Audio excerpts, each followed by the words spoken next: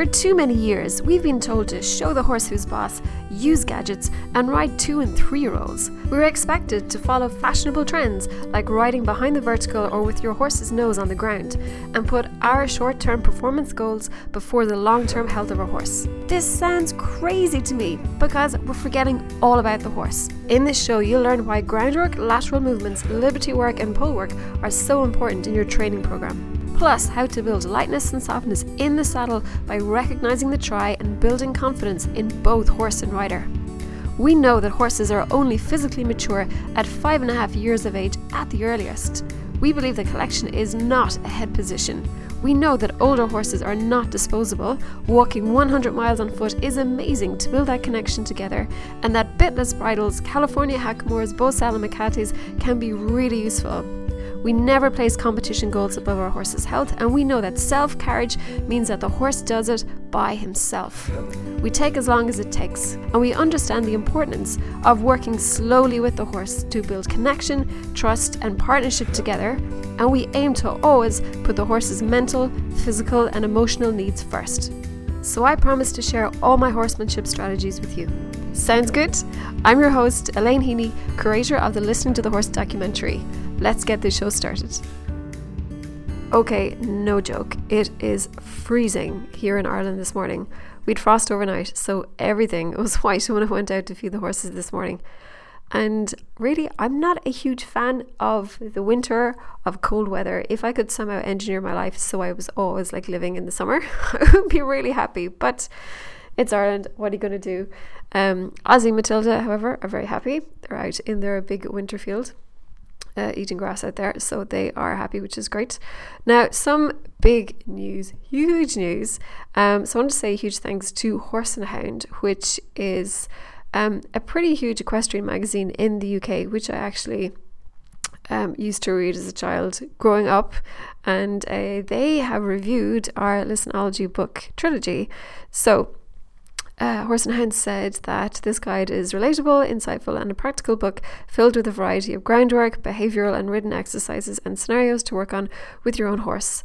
The author carefully picks apart and creates exercises around multiple areas of horsemanship, allowing you to really understand how and why each is important, and offers techniques for you to take home and try out.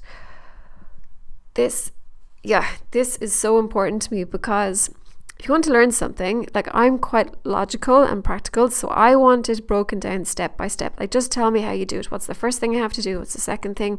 Break it down. I don't want, 3 hours of like waffle and getting to the point. Just give me bullet points, break it down really simply. How am I going to do it? Because if I can't understand it, I'm never going to be able to teach it to my horse. Okay, so just really simple. Break down the how, I should say. But something that's probably even more important than the how in horsemanship is the why. Okay, we really need to know the why, like the reason why we're doing something, because then we can know, are we getting it right? We'll be able to adjust it a little bit to the right, to the left, a little bit more, a little bit less, change our timing, change our feel. We'll be able to understand when we've got something or when we've got an improvement. And this really is, it makes just the biggest, it's the difference between success and failure in horsemanship, is understanding the why behind the step-by-step of whatever you're actually trying to do. And a lot of horse owners, they do things, but they miss out on the why. They've got the how, but they miss out on the why. And that's something that I can see it just causes tons of confusion between us and our horses, which is something really that is avoidable, but you really have to, you've got to get, and I know sometimes people, maybe they're not good at asking questions. I was kind of notorious, I think, from a young age. I have no shame. If I don't understand something, I'd be like, oh, why is that? Oh, what does that mean? I don't care if people think I'm silly because I don't know this, or I'm stupid because no one had ever taught it to me before. I never understood it before. I don't care. I'm just curious. I'm like, oh, that's interesting. How does that work? Or why did you do that? Or why did that thing over there happen? And it's really funny. And I don't just do this in horses, I kind of do this in life. I used to do it in work. In the office when I used to work there, I ask questions and I have no issue with it. And it's really funny with me asking questions. No one has ever said, oh, that's silly, or everyone is like if someone was to ask you a question, you just answer them, you just give them the information you're looking for. And so it's always been something that I think has helped me a lot, and that I'm always more knowledgeable by the end of it.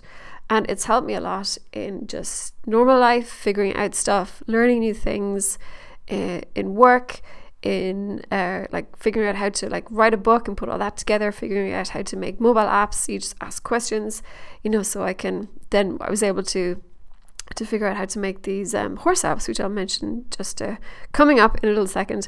But it's helped me so much with the horses, because the why is so critically important. You can have the how, but you need the why, and only when you have the two of those things together, I think, are you really set up for success. And if you're missing one of them, if you know why you should do something but you haven't a clue how to do it, you're not going to be able to do it. If you know how to do something but you've no idea why you're actually doing it, you're going to mess up the how. You're going to mess it up when you're doing it. So that it was kind of great that's something that's really come through in the Listenology book, because that's something that was really important to me. So it's great that it actually that it's evident in the book, and hopefully will help lots of people as well. So thank you, Horse and Hound. It was great. I only stumbled across it by accident, so it was kind of a very nice surprise. Okay, 3 free resources that I highly recommend that you grab today for you and your horse. So the 3 mobile apps that I have been working on that are now available both on Apple and Android. So first of all, Dressage Hero app. You do not need to be a dressage person to download this app. This app is for every horse rider. It's for English horse riders, it's for Western horse riders, it's for trail riders. It doesn't matter. So it contains lots of fun exercises and games that you can try out with your horse, and some custom designed dressage tests by me, including walk only tests. So all you have to do is walk the tests, and audio editions of all the tests so you can listen while you're riding your test.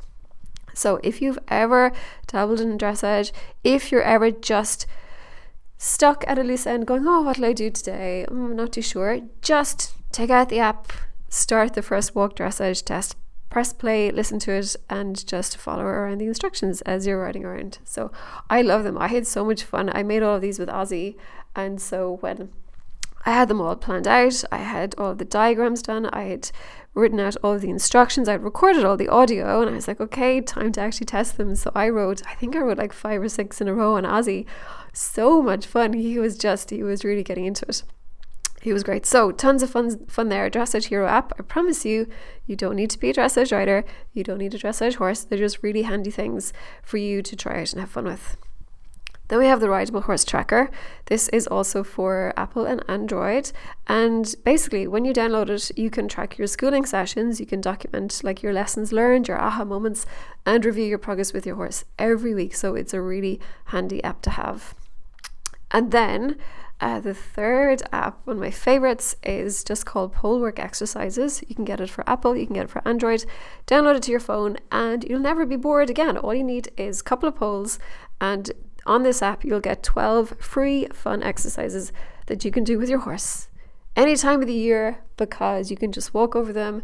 Some of them are ones where you have to adopt a position and stuff, so they're particularly good for cold weather, winter weather, when the ground is a bit hard, when you're looking for something just to do for 5 or 10 minutes before you freeze, and you're like, oh, if I just do a little bit, and something just fun and interesting, and I'll call it a day. So pole work exercise is really good.